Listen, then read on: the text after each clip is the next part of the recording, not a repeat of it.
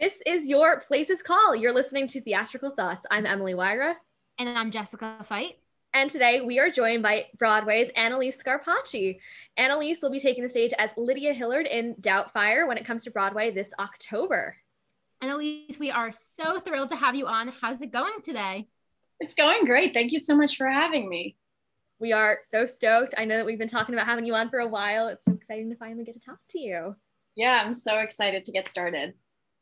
All right, so we usually open our show with, we talked about this before we went on air, but we open our show with a 60-second life story segment. Like we like to scare our guests when they first come on. Of course. I'm gonna hold up my good old iPhone timer and 60 seconds, just your whole life. Okay, Ready? Here we go. I'm ready. Let's do it. All right.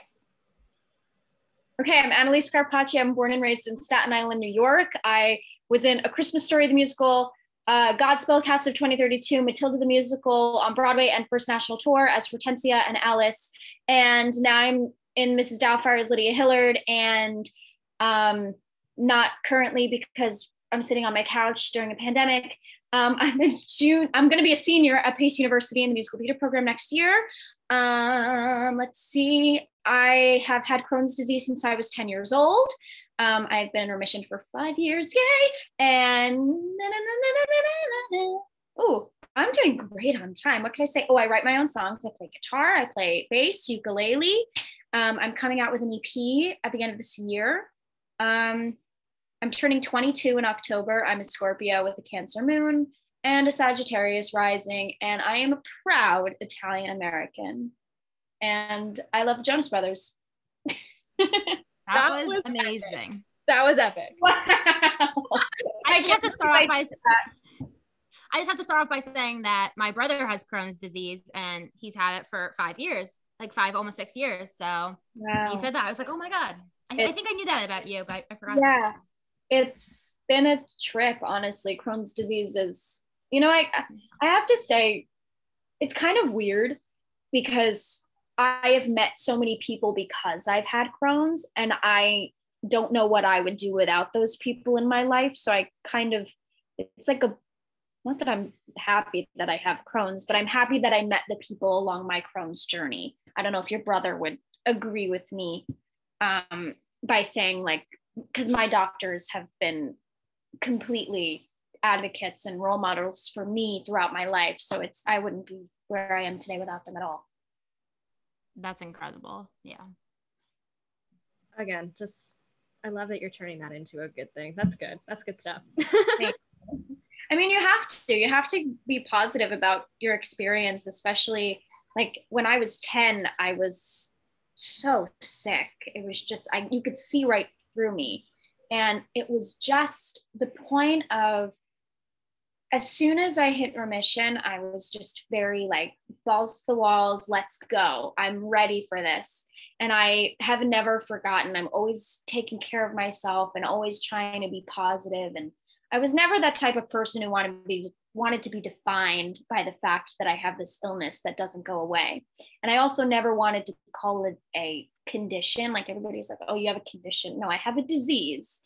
And it's a disease that doesn't go away, but it's okay because it's made me who I am. Yeah, absolutely. I love that. That's incredible. That's an inspiring outlook, and I think that's fantastic. So now you were working from a really young age, and you were battling this disease, and yes. How did that come about? How did you balance that all? It was kind of crazy because I'll start from the very beginning. I was a ballerina first. That was my first love. Ballet was my everything. And I did acting. I started dancing when I was 2, ballet. And then when I was around 5 years old, I asked my mom if she could put me in acting lessons. I saw that a bunch of kids from my school were at this, it was called the Actors Workshop, which is where I ended up studying for the next 7 years of my life.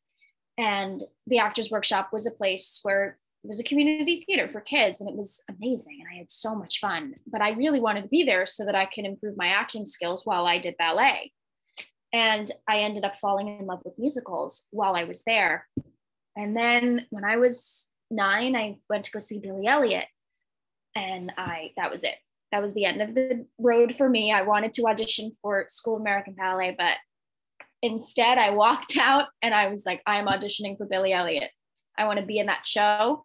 I want to be an actor for a living. This is what I'm going to do for the rest of my life, and I am never turning back. And it was kind of like a weird moment for me. And it was just kind of, that those moments when you just know it's right. You just know it's so right for you. And that's what I felt like seeing Billy. And I turned to my parents in the middle of the show at intermission, and I said, this is what I'm doing. And I looked in the playbill and I looked at the girls' bios, and I found a manager in a bio of a random cast member of Billy Elliot, and I sent my information, and ironically the woman wanted to meet with me and she signed me. And the next day she sent me on my first audition for Billy Elliot, and I had an anxiety attack. And in the room, because I was not a tapper, I had never taken a tap class in my life, but of course they start and they're like a 5, a 6, a 7, 8, and a 1, a 2, and 3, and 4, a 5, 6, and they're like going quickly. And I have no idea what a shuffle pickup is. Like, what am I supposed to know about that? I only know tombe pas de bourrée. And I panicked in front of the entire creative team of Billy Elliot. I broke down in tears, ran out of the room, and went right to the bathroom. And symptoms ensued at my very first audition. And I didn't know what to do. I don't mean to be graphic, but there was blood. And, but we'll be real. And I thought it was tomato sauce. So, yeah, my dad was concerned, and I thought it was tomato sauce. I was like, oh, look, there's tomato sauce in there. But, yeah, no, it wasn't. But, it was hard because I was going through this time where, not a lot of nine-year-old kids going through this illness that's eating them alive. And literally you're losing so much blood. You're weaker every 5 seconds of every day. And I have been gluten-free and dairy-free my entire life as of when I was diagnosed. And when I was little, think about it, it's 11 years now since I've been diagnosed. And it's kind of weird because now you could go to a restaurant and you can get gluten-free pasta. You can have gluten-free options. They have vegan options. Think about it, 10, 11 years ago, they had nothing. So I had to go to a health food store and get my pretzels. I had to go to a health food store and get at least something. And they tasted awful. And now, as an Italian, I was losing it. I couldn't have tomato sauce. I'd be having broccoli with my pasta that tasted like cardboard. And it was a very big learning curve. But my doctors were really, really great. My doctors at New York Presbyterian, they are amazing. And my doctor's daughter does theater. And she was like, the first moment that she met me, she said, you are not going to stop doing what you're doing no matter what. You are not going to let this illness stop you. And I listened to her, and I don't know if either of you know who Chelsea Stock is. She was in The Little Mermaid, and she was Ariel, and she also has Crohn's. She was diagnosed when she was 16. And I received an article of like a newsletter in the mail from one of like an IBD newsletter for kids. And on the front page, it was an article of Chelsea and her story and how she was on Broadway. And I remember reading that article, and I was about 11, and I was just put on my medication for the very first time. I had just come home from my first treatment for IV. And I'll never forget reading that article, and she was on the same medication as me. And I said, Mom, I can do it. I can do this. If she can do it, I can do it. And I did. 3 years later, I got the Broadway debut. Okay, that is incredible. That was so inspiring. And I give you so much credit. And especially at such a young age to sort of go through and have that outlook. And I mean, you're now carrying that still. That's really, wow. Like no words. So you are auditioning through this process, I'm assuming, and kind of going through that, and then the story. Mm-hmm. Kind of, what were those couple years like? And then booking that first gig, like I'm sure that must have been a wave of emotions after all you'd been through. It was so much. I mean, I I had been to the finals. It was kind of like every show I went into, I was very lucky to have made it to the finals for a majority of the things. And throughout that time, not so much now, but for Broadway kind of, but Broadway was going through a kid phase, big kid phase when I was that age. And I'm very lucky to have been a part of that Broadway community as a kid. And it was just going through a bunch of different shows for kids. I mean, around that time, we had Annie, we had Matilda, we had A Christmas Story, Kinky Boots, Lion King had been around for a million years. We had a lot of kids. Oh, Mary Poppins too, Mary Poppins kids. It was crazy. There were just so many kids on Broadway and it was amazing. And when I had done Godspell Cast of 2032, May of 2012, actually, to May 22nd, 2012. And 2012, that's not even right. But yeah, I did Godspell Cast of 2032, and that was unbelievable. And it was basically like this opening. And I said, this is the first time I'm ever going to be on a Broadway stage. I don't even know if I'll ever be on a Broadway stage again, but I know that I've had this moment. And I know that I had this moment to just be myself and to be me and to just live my life. I made the dream. If this never happens again, I'm fine with it. And then I was in the 7th grade and I went on an open call. Godspell was an open call as well. And I was going to dance class around June, a month after Godspell, and they were having an open call for Christmas Story. And I decided not to wait for my manager to get an appointment for me. I said, I'm in the city, I might as well go in. I had my book in the car. I bought a pair of sneakers at a store on 8th Avenue. And I went to the audition and they happened to really like me. The casting director came out and introduced herself to my mom. And they said, we're gonna have her come back in on Tuesday or whatever day it was. And every day I was in callbacks the whole week. And in the end, it was kind of weird. Like managers never got appointments and I didn't have an agent at the time. I only had a manager. So if I never went on that open call, I would have never gotten in that show. It's kind of nuts.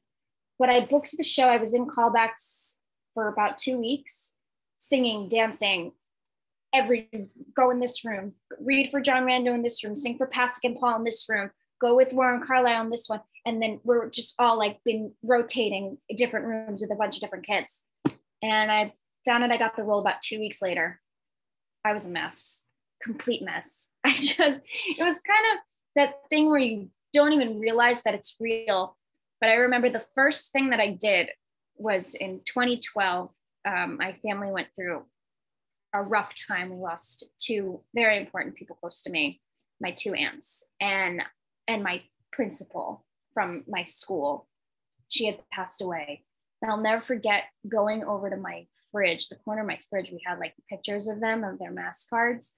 And I went over to them and I was like, I hope you're proud of me. And it was like the silliest thing ever. But like, I will always remember my 12-year-old self running over to the fridge, just looking at them and I hope you're proud of me. And I still hope that they're proud of me. I mean, yeah, I always hope that they're proud of me and I know that they're watching with me. But yeah, Christmas Story was just a dream come true. It's everything that you'd expect your Broadway debut to be. It's just, I always say it all the time, it's a magical, magical experience. And it really it was just everything. It's everything you ever wished for. That's what that whole show was. I made my best friends. My friend Jack, he came to my senior prom with me. We made a pact when we were in A Christmas Story. We said if we didn't have dates for each other's prom, that we'd go together. And I didn't have a date for mine, so we came. And that sums up my relationship with everyone in A Christmas Story. One big family. That's amazing. Oh my God, that just like made my day. I know, right? They definitely are proud of you. How could you not be? I mean, that's my heart. So I guess, you're 12 years old at the time, right? And you're in rooms with like Pasek and Paul. Was your 12-year-old self like aware of the caliber of this? No. I was more excited to be in a room with Dan Lauria than I was with anyone else. Like, because Dan Lauria was in the Wonder Years and my parents used to watch that show. That's only person I was really excited about. I mean, I guess I was like over the moon excited about Warren. I mean, when you're 12, you don't really know like individuals. And also, this was Pasek and Paul's Broadway debut. Like, this was pre-Evan Hansen. I mean, I get to say that I worked with Pasek and Paul before they like blew up. But it's kind of nuts. It was kind of nuts that and I'll tell you a funny story. So when we were nominated for a Tony, which is unheard of for a holiday show to be nominated for a Tony Award. And we're there at the Tonys rehearsing for the opening number. And I see this man sitting in the corner of the room. And he's typing furiously. And I say to myself, I'm like, wow, this man seems really important. It's Lin-Manuel Miranda, like in the corner. Again, not even, he wrote That's insane. He wrote the opening number with Tom Kitt. And the two of them were sitting in the corner of the room writing the opening number. And I'm sitting there with Neil Patrick Harris as Neil Patrick Harris is rehearsing with us. And we're like going like this with our heads. And there's Lynn and Tom Kitt on the floor. And I was like, wow, these people seem really important. Lin-Manuel Miranda. Nah, not really. Not that important. We're rehearsing in Radio City. It's not that important. They're not that important, but all right. That's insane. It's insane, right? It's weird. My whole life is so weird. I would argue it's pretty cool too, but you know. I think everything that's ever happened to me is the weirdest thing. It's just strange. In a good way. It's just like, how did this occur? I'll never know. I mean, you go to an open call, you book a Broadway show, and suddenly you're in a room with Lin-Manuel Miranda, Tom Kitt, Neil Patrick Harris. Casually. I guess. Tuesday afternoon, you know. That was a crazy night. When you're like live TV, but for theater, is like, I can't really explain it. It's kind of like the horse races, but if they like took a bunch of sugar pills, like if they like just jacked themselves up with sugar, that's what live TV for the Tonys is like. They couldn't find Neil's dresser for the first 5 minutes before the show, and they were freaking out. Turns out she was on the phone or something, but he needed the dresser. It was kind of a madhouse. It was nuts. I loved it. That's insane. That's so cool. Were you like freaking out at that point? Like, were you super anxious before going on, or were you like, oh, this is totally chill? I was just it was kind of like an out of body experience for me.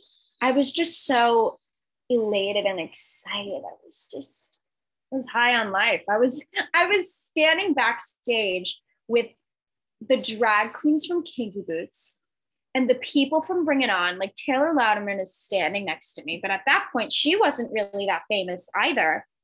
But because we had shut down, we had closed because we were just a holiday, and Bring It On had closed. We were both nominated. We shared a dressing room upstairs at Radio City with the cast of Bring It On. So we were literally with Adrienne Warren and Taylor Louderman as like 12 and 13-year-olds and little, I was 12, but they were like, you know, next to me having whole conversations with me, but like they weren't really that famous yet. It was their first thing. It was nuts. We were all just kind of like our Broadway debuts. First time at the Tonys. That's insane. Crazy. That's all I can say. It really was. Damn. No. No words. That's so wild. And like right before, and that was like a couple of years before all of these huge people became like now add Tony nominations and etc. Literally.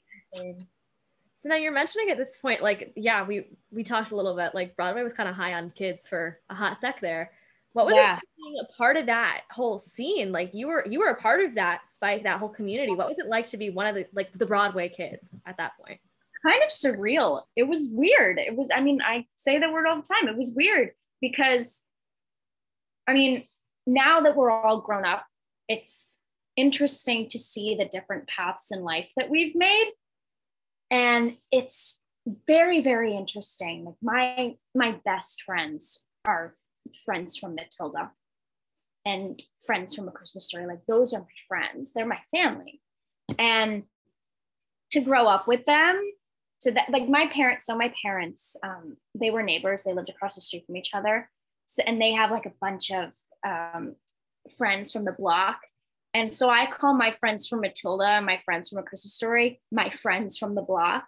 But it's kind of like those are my friends that I grew up with. And it's amazing of the journeys that we've taken throughout our lives over the past. I made my debut almost, 9 years ago. It's weird. It's crazy. And now that I've known them for half of my life, and more than half sometimes. And it's nice. And we used to go to the park together, all the kids in the shows. Every Saturday matinee when it was springtime, we'd go, the Annie girls, Kinky Boots kids, Poppins, we'd all be at the park. Violet, Emerson, and Emma used to come to the park after Emma had left Matilda to do Violet. It was really unforgettable.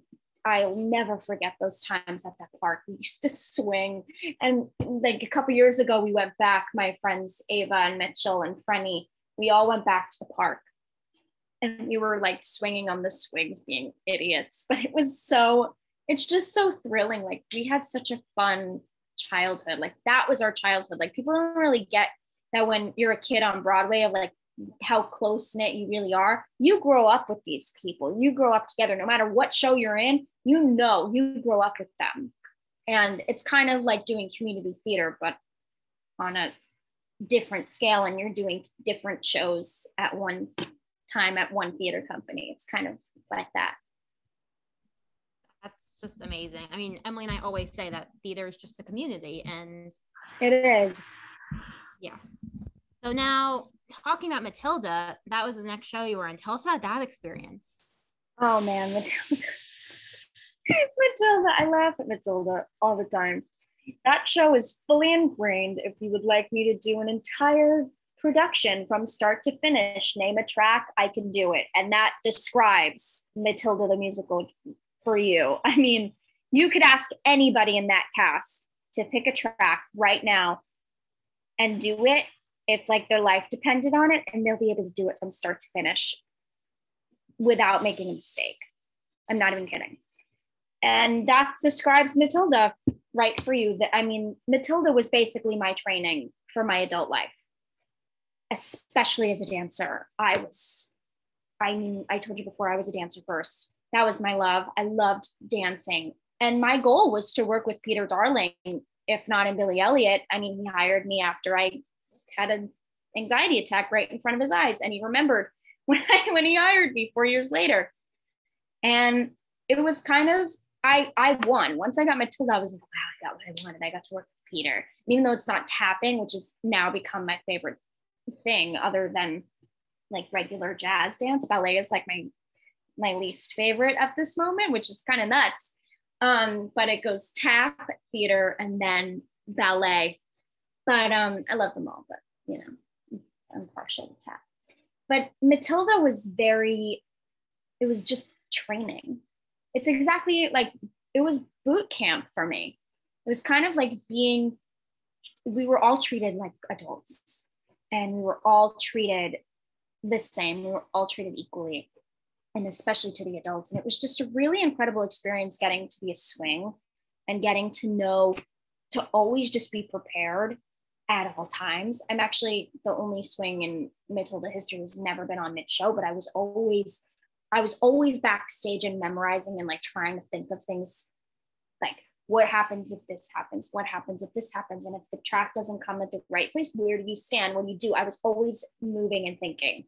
And about a year into my run, I got a little bored because I was in high school at the time and I didn't have work to do in the summer. And I decided to learn every track in the show just to exercise my brain, because I always wanted to be a dance captain. And I knew that if I wanted to be a dance captain, that I had to start now. I was 15. I was like, I have to start right now. Because if in 3 years, I'm going to be 18. And if I'm going to come back in the show and be a dance captain, like, this is what I want to do. And I memorized every track in the show. And that's what I did. And like, I told them about it. I was like, I want you to know that I memorized all the all the kids. I know all the kids, and I'm starting to memorize the adults too. And they were like, good for you, like exercise that brain. And we used to have swing rehearsals, and they would let me swing and do the other kids' parts. And it was so funny. But it was a really great learning experience for me. I wouldn't trade that experience for the world. I made the best of friends. The people that I worked with were incredible. And it's kind of a full circle moment because Travis, who played my dad once a week when I was when I was Hortensia in Matilda on Broadway, now he's our dance captain for Mrs. Doubtfire. So it's kind of a full circle moment. And now he really got to see me grow up, which is amazing. And I love him with all of my heart. Oh, we love a good full circle moment. Yeah. I just have to know, since you learned every single track, which one was your favorite? My favorite? Even if you can actually cover it. What was your favorite track that you learned? My favorite track that I learned overall, kids and adults, the Acrobat. My favorite track I loved. I played the Acrobat in Matilda a few years ago. Oh my God, the Acrobat. Oh my goodness. Stunning. That's my dream, to play the Acrobat or to play Mrs. Wormwood. I also memorized her. Just thinking they would like a 15-year-old Mrs. Wormwood just in case. But I loved the Acrobat out of adults and kids. That was my favorite. Actually, one of our press events, I was 15. It was kind of later towards my run. They didn't have enough adults for this specific press event, and they asked me to be an adult.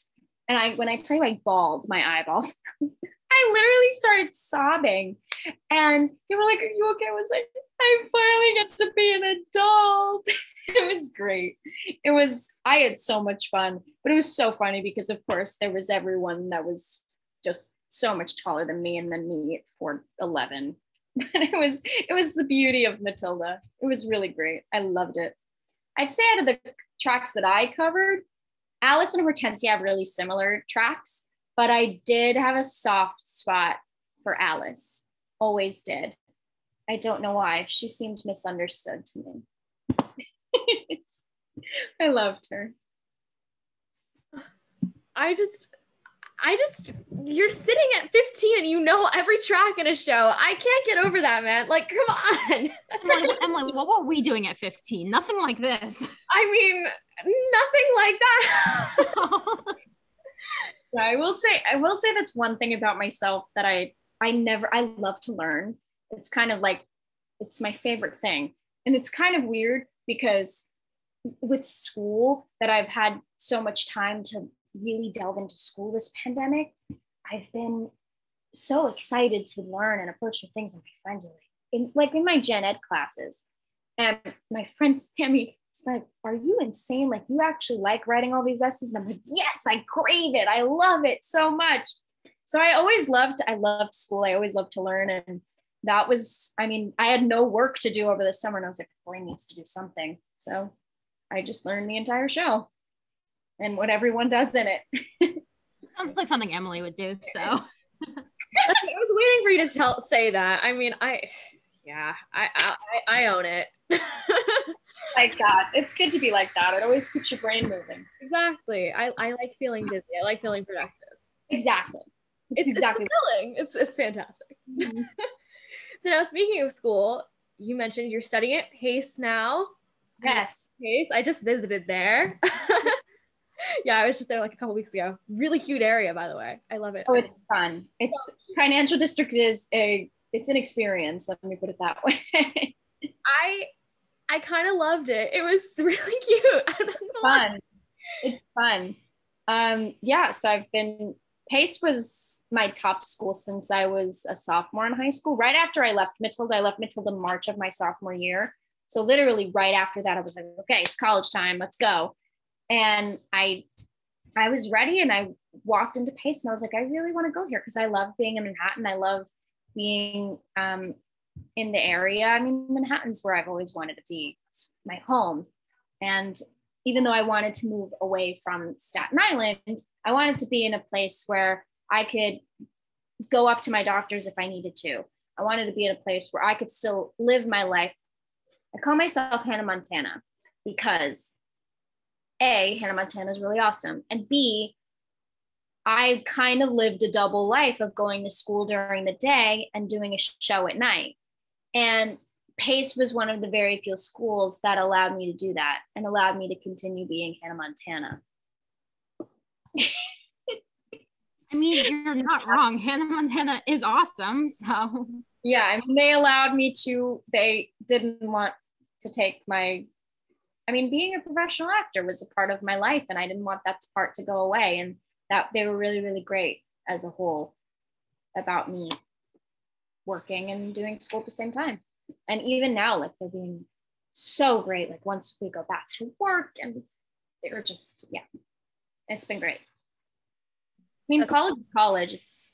It has its ups and downs, but that's the beauty of growing up. Yeah, absolutely. So I guess what's your favorite part of school? Like what about school has been a cool experience for you, especially juggling being professional and being a student at the same time?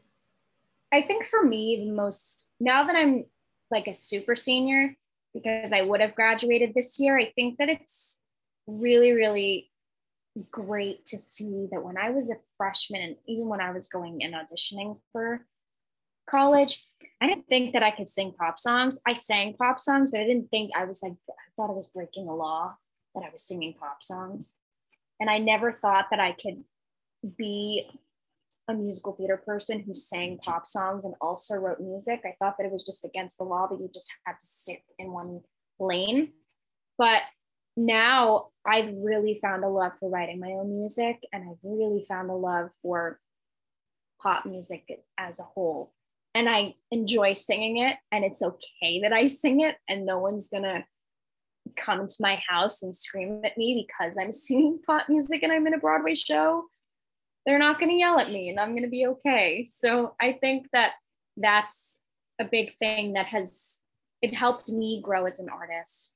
And one of my teachers said to me, like, it's very cool to see how I've been able to adapt to different environments. I was always very like one lane and set on one goal. And I never would have imagined by junior year that I'd have to leave to be a principal on a Broadway show, which is still mind-boggling to say, but it's the truth. I never thought that I'd be able to, I never thought in a million years that would happen. So it's I kind of learned from that experience, and my experience at school helped me to grow as an artist, and that's what encouraged me to get Doubtfire and now beyond, hopefully. Yeah, that's amazing. And I mean, I totally relate to that. I've always been a musical theater singer my whole life, and just last summer my voice teacher was like, okay, Jessie, you have to like learn how to sing pop. I was like, yeah. It's fun. I highly recommend. So let's talk about you're dropping an EP, you say, at the end of the year, which is wicked cool. So what inspires your writing? How has this whole process been? Like, let's chat about this. I want to know. Kind of crazy. I started writing music when I was a senior in high school, but I gave up once I went to college because I had no time and I was just distracted by everything. And then the pandemic hit, and I realized that it was the first time in about 10 years that I actually had nothing to do, because I wasn't going to school at the time last March. And I literally had nothing to do but sit in my room and watch TV. And watching Glee can only get you so far. So I picked up my guitar and I said, we are going to learn how to be okay. We're going to learn how to be okay with just you and your guitar, and that's it. Because there's no accompaniment here to back you up except for yourself. So I started writing and I haven't been able to stop. And that's pretty much how it came to be. I'm coming out with a few songs this fall, and they're pretty much what inspires me is things from my own life, people who have influenced me in the past. I've done a couple fictional stories that have like occurred in a dream of mine that I ended up writing about because I remembered the dream. It's been quite a journey, and I feel like it's definitely helped me to grow as a human and as an artist and as a daughter and a cousin and a friend. Yeah. That's amazing. Thank you. So now going back a little bit, let's talk about Doubtfire. What was your audition process like for that? Oh God. I actually went in for another show. I was in the finals for another project and I got the call and I made it to the final 5 for that. And then the same casting director called me in for Mrs. Doubtfire and I went straight to the creative team. And that's happened before when I was younger, but it hadn't happened in a very long time. And I just said, okay, I'm just going to go in and do my best. I get to audition for Jerry's Acts, which is really cool. Not everybody gets to say that. And I just went in, I taught myself the music. I didn't rehearse it with anybody. I just taught it to myself and I did my own thing. And I went in there. Jerry was like, I love you. He was like, thank you. But sometimes they say you love you and then I don't take it serious. I take it seriously now because Jerry said it to me. But I didn't really take it seriously. I was like, thank you. I didn't really know how to respond.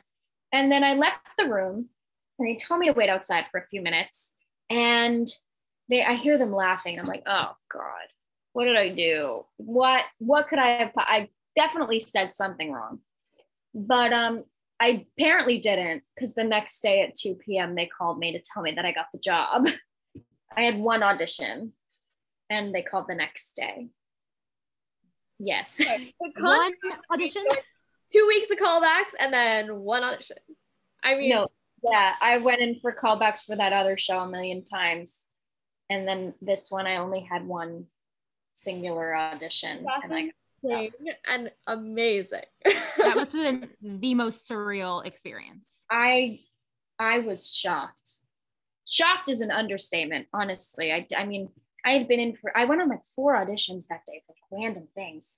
And I thought like my manager called me and she was like, okay, I'm adding David to David's my agent. He was like, I'm adding David to the call.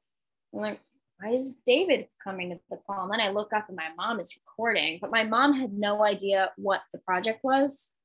She just knew that I had gotten something, but they wouldn't tell them, my manager wouldn't tell them what it was. So now I'm sitting, I just broke down. If you go on my Instagram story, I have the entire video on there. It's hilarious. My mom works at a clothing store and I was there and I had just gotten a pedicure and my feet are all like tissued up. It's so funny.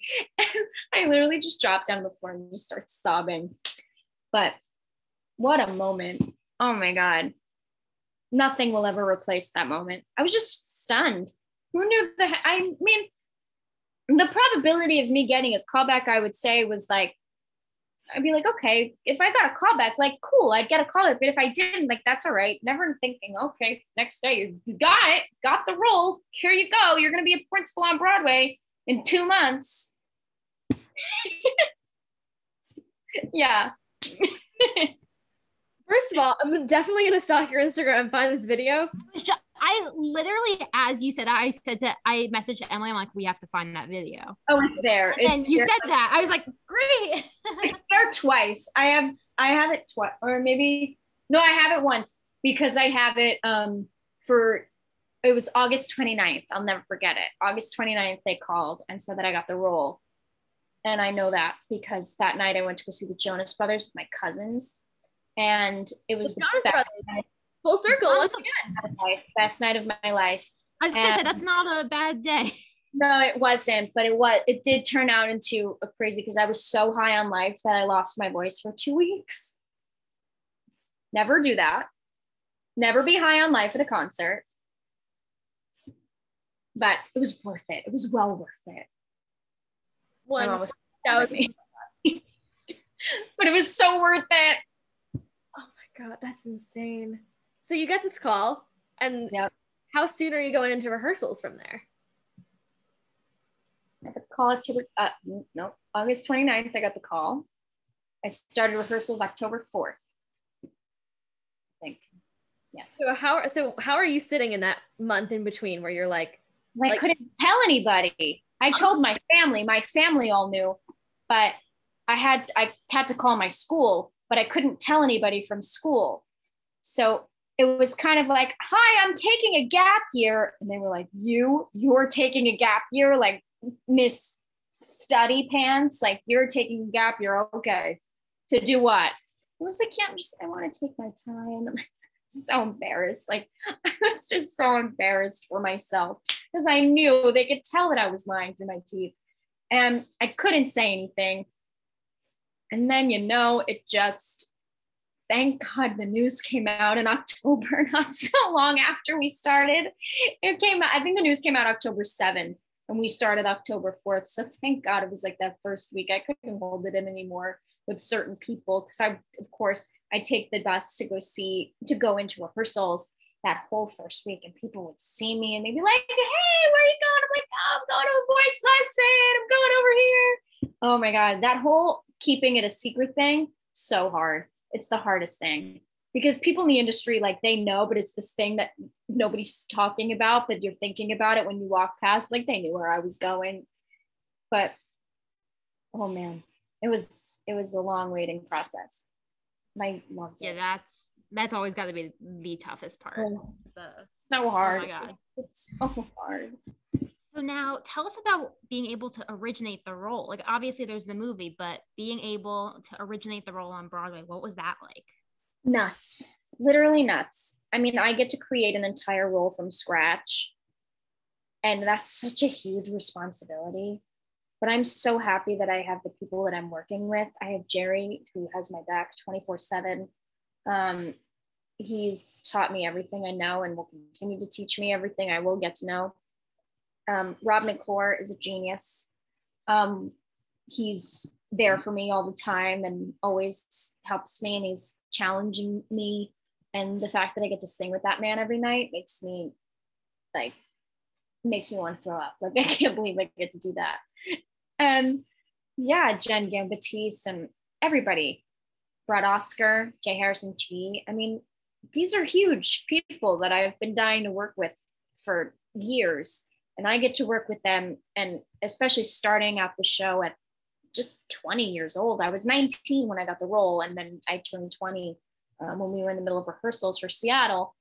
But it was just, I'm so grateful for everyone in the show. They really helped me grow as an artist. And I didn't think I was going to be ready for it. And I feel very, very prepared to take on this role and to just bring her to life. I mean, Lydia in the musical is very different from Lydia in the movie. And I've actually been fortunate enough to talk to Lisa, who played Lydia in the movie. And she's really awesome. And we are planning to do some things in the future, but she's awesome. And she told me a bunch of advice that she had for me. And it's really, really cool. I mean, Mrs. Doubtfire is a show about what we will do for the people that we love. And it's about the lengths that we will go for the people that we love. And Lydia's story is about the relationship between her and her father. And which is ironic because my dad showed me this movie when I was little. And every time it's on, my dad would be like, come on, Mrs. Doubtfire's on, let's watch it. And the fact that it's one of my favorite movies, and this was our movie, and the fact that I get to play Lydia and her relationship with her father is kind of the highlight of, and that the core of her show. So it's nice. I get to have that moment with Rob, and I get to have that moment and share it with my dad. That's incredible. Yeah. So many things are so full circle in your life, and it's so cool. Everything feels like such a perfect moment. Like all of these have such perfect moments. I love it. Thank you. So I guess what's your creative process like? Like when you got that script, I mean, how are you approaching this in your headspace? Oh man, I was just going into it very open-minded. There's preconceived notions, obviously, because the role has been done before. I'm originating a role, but the role was in the movie. What's different between my Lydia and the movie's Lydia, they're both based in two different time periods. We're placing our show in present day. Lydia has a cell phone. Lydia has a laptop. Lydia has social media. Lydia did not have any of those things in the 90s. Very different world. Lydia My Lydia, I'd say she listens to Avril Lavigne 90% of the time. She's a grunge queen. She loves early 2000s music. She feels like she lives in the wrong time. She has to be very mature for her age because her dad is not doing a very good job. And she feels like she has to step it up because her parents are arguing. And the one thing, the one constant that is there to help her out is Mrs. Doubtfire. And Mrs. Doubtfire is there to save the day. Help is on the way. Mrs. Doubtfire is there to save the day. And it's true because Lydia's world is crashing. And she feels like the only thing that she needs, her only job is to protect her siblings. And that's what, and I don't have siblings, but I will do anything for my family. I will literally anything for my family, for my cousins, for my parents, for my grandparents, everyone. And when I was approaching this role, I thought about them. What would I do to protect them? What would I do to make sure that they were okay and that they were safe? And that if I was going into this situation and my parents were getting a divorce and they were fighting and they couldn't even standing in the same room with each other, how do I make this better for my cousins? How do I make this better? How do I make it better for me? She puts them in front of herself all the time, and eventually she cracks. And she tells her dad, that's enough. We can't do this anymore. You have to let this character go. You have to let this character go because you're just going to keep letting us slip away. And we're going to be spending more time with Mrs. Doubtfire than with you. And that's when I approached her. That's incredible. I like the specificity as well is just really remarkable. You can tell you've done your homework. All Jerry Zaks. I have nothing. No, I have a lot to do with it as well. But Jerry's really, from when I started with this role versus what it was during the pandemic, like I wish that we didn't have this stupid pandemic because we were working so hard and like we were really trying to create her. But now I'm excited because we kind of get to start from scratch in this new light. Now that I'm older, now that we're all older. And I know that there are going to be a lot of changes. So I'm excited to see what they've been working on this entire time because our show wasn't frozen. We have lots to do. I'm excited. That's amazing. I was just about to say, we're coming up on October reopening for you guys. Thank God. Chelsea and I are Emily and I will be seeing you in that. For sure. You have to let me know when you're coming. Oh, 1000%. But we actually do, Jesse, we need to get our seats. But what are you kind of looking forward to and what is nerve-wracking about coming back to Broadway after this hiatus? I'm looking forward to obviously seeing my cast and my crew. Like, oh my God, everybody, just seeing everybody all together in one room. I am a little bit anxious about, we lost a cast member this year, Doreen Montalvo. She played Janet Lundy. I'm a little bit anxious of the thought of going into that room. When we do go into that room, we're not all going to be there because we know that she's going to be missing, but she will be there with us in spirit and she will be with us always. But it's going to be hard. I know this is going to be hard for all of us to even think about doing the show without her, but whoever comes and takes her place for the role will never take the place of Doreen. I'm sure we will love her just as much as we love Doreen, and she will be a part of it. We will welcome her into our family because our family really, and this whole team has just become a part of my family, especially during this pandemic. But even before, they had my back 24/7. If I ever needed them, I'd call them up and they'd be right here in 5 minutes. Everybody from Kevin McCollum, our producer, to the people who worked on props. Like, I'm not even kidding. It's crazy. Yeah, that's what I'm really looking forward to. And I cannot wait to hear that audience for the first time. just the thought of when the curtain rises and they're doing pizza roll and like the curtain rises, like pizza roll is our first number and I'm not in it, but Rob, like that when the curtain rises and Rob is just standing there and his like Renaissance outfit, and I love hearing that crowd. And also my family is coming first preview and I can't wait for them to see the show again. They came the first preview the last time, which is also a video you could see on my Instagram when my family's just like screaming. Yeah, there were a lot. They were like 35 the last time. Now we're up to 46 and counting coming up on first preview, which is amazing. My family is the best. But yeah. That's amazing. And then Emily and I will be there. So it'll be, do you say 46? So it'll be 48. So I guess just to wrap up, if you could give any piece of advice to your past self, what would it be? Oh, to my past self?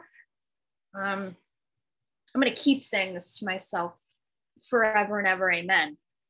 But it's okay to just not be okay. It's okay to have your moments. It is okay to grieve. It is okay to cry. And it's okay to be unsure. This whole pandemic has taught me so many lessons.